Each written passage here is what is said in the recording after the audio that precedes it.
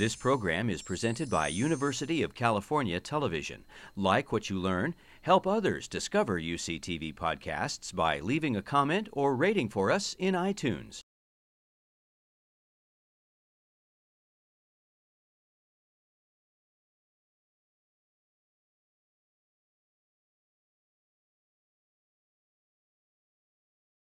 My idea is that big data is going to transform scientific discovery. You may have heard about big data, and you may have wondered exactly what that means. So let's start with an example, and this is not in a scientific context, it's more in an ordinary context. Imagine you come across a postcard, an older postcard. It has this image on it, an old photo, with no attribution information at all. You have no idea where this was taken, but you'd like to find out. What strategy could you adopt to find that out? Well, you could carry the postcard with you every day, and you could show it to all your friends, and you could ask if they know where it was taken. That might or might not work. Or you could use the internet. There's a new service, I think it's little known, a Google service called Search by Image, and it lets you take an image that Google's never seen before and upload it to the website. And I did that just a couple days ago with this image, which I happened to have taken on vacation. I uploaded it to Google, and Google thought about it for about a third of a second, and it produced an amazing amount of information. It told me what city it was taken in, Istanbul, what structure it was taken in, and what room within the structure it was taken in. Then it provided me with 6 or 8 images that were visually similar, many of which were taken in the same room, and one of which is almost identical to the image that I uploaded. It was taken by a different tourist on a different day with a different camera, and it was posted in a Brazilian website. So this is pretty amazing. It looks like something of a miracle, but behind the scenes there's a lot of infrastructure and capabilities that make this possible. For one, Google owns a global network of massive data centers. This is their data center outside of Atlanta, stuffed full of high-performance computers and storage and high-performance networking. And then there's a small army of experts, applied mathematicians and computer programmers, computational scientists, experts in computer vision. And all this together forms a kind of environment for discovery. And that's what we mean by big data. The data itself is at the center of that environment.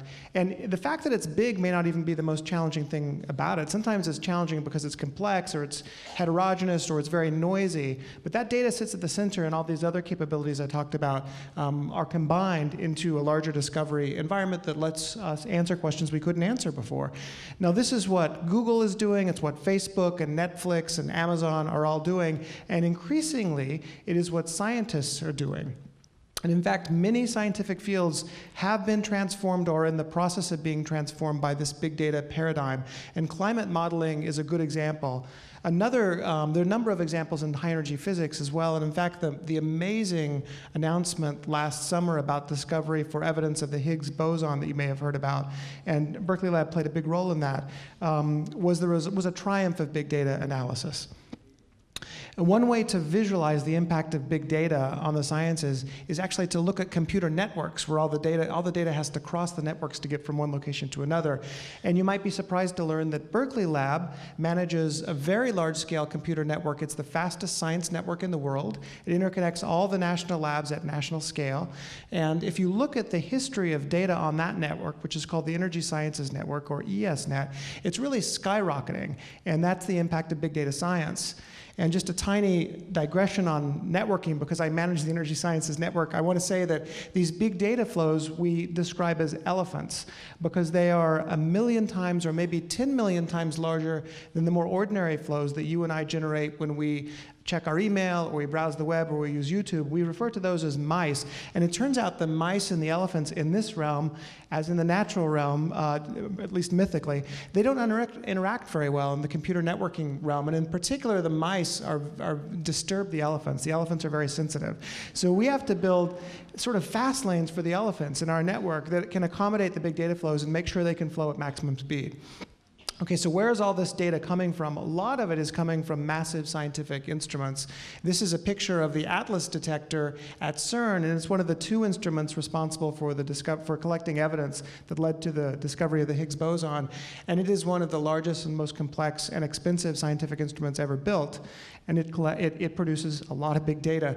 Here's another instrument. This one's just on the drawing boards. It hasn't even been built yet. It's a distributed radio telescope called the Square Kilometer Array, and it will be built in Australia and in southern Africa. And it has hundreds and hundreds of dishes and sensor arrays, and the data that's coming from those parts together adds up to much more data than can be carried today by the entire global internet, in fact 100 times more.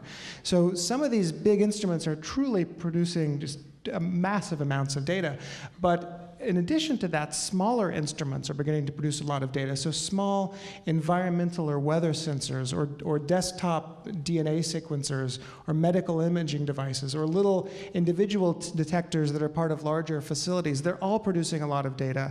And that is truly transforming scientific discovery. So back to this picture, you may wonder, how do scientists interact productively with all this data? Is there a tool like Google that enables them to short-circuit a lot of painful manual analysis and generate sort of leaps of insight quickly?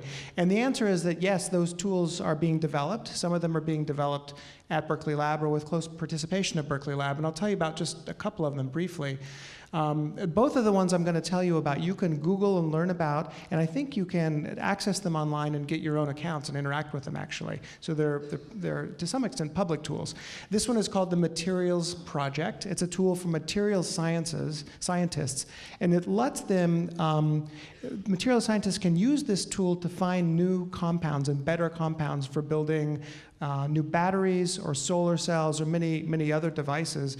And they don't need to do that experimentally. They don't need to do it by building or synthesizing the compounds in the lab. They can do it computationally. And this has a couple of advantages. It can speed up their work a lot, and it also holds the promise of being able to let them do things they would never imagine doing in the lab. Here's another example. This is called the Knowledge Base, or K-Base, for predictive biology. This is quite an interesting tool because it brings together over 900 separate data sets into a very rich environment that scientists can use for interacting with the data. This is only one tool, the sort of pathways tool of a couple of dozen that K-Base provides. And this tool lets scientists pose questions about and explore the structure and function of proteins and genes.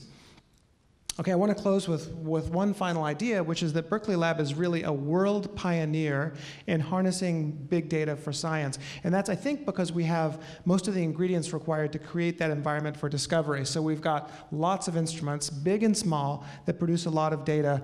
We've got one of the world's foremost computational centers, NERSC Supercomputing Center, currently at Oakland, moving soon back uphill to Berkeley.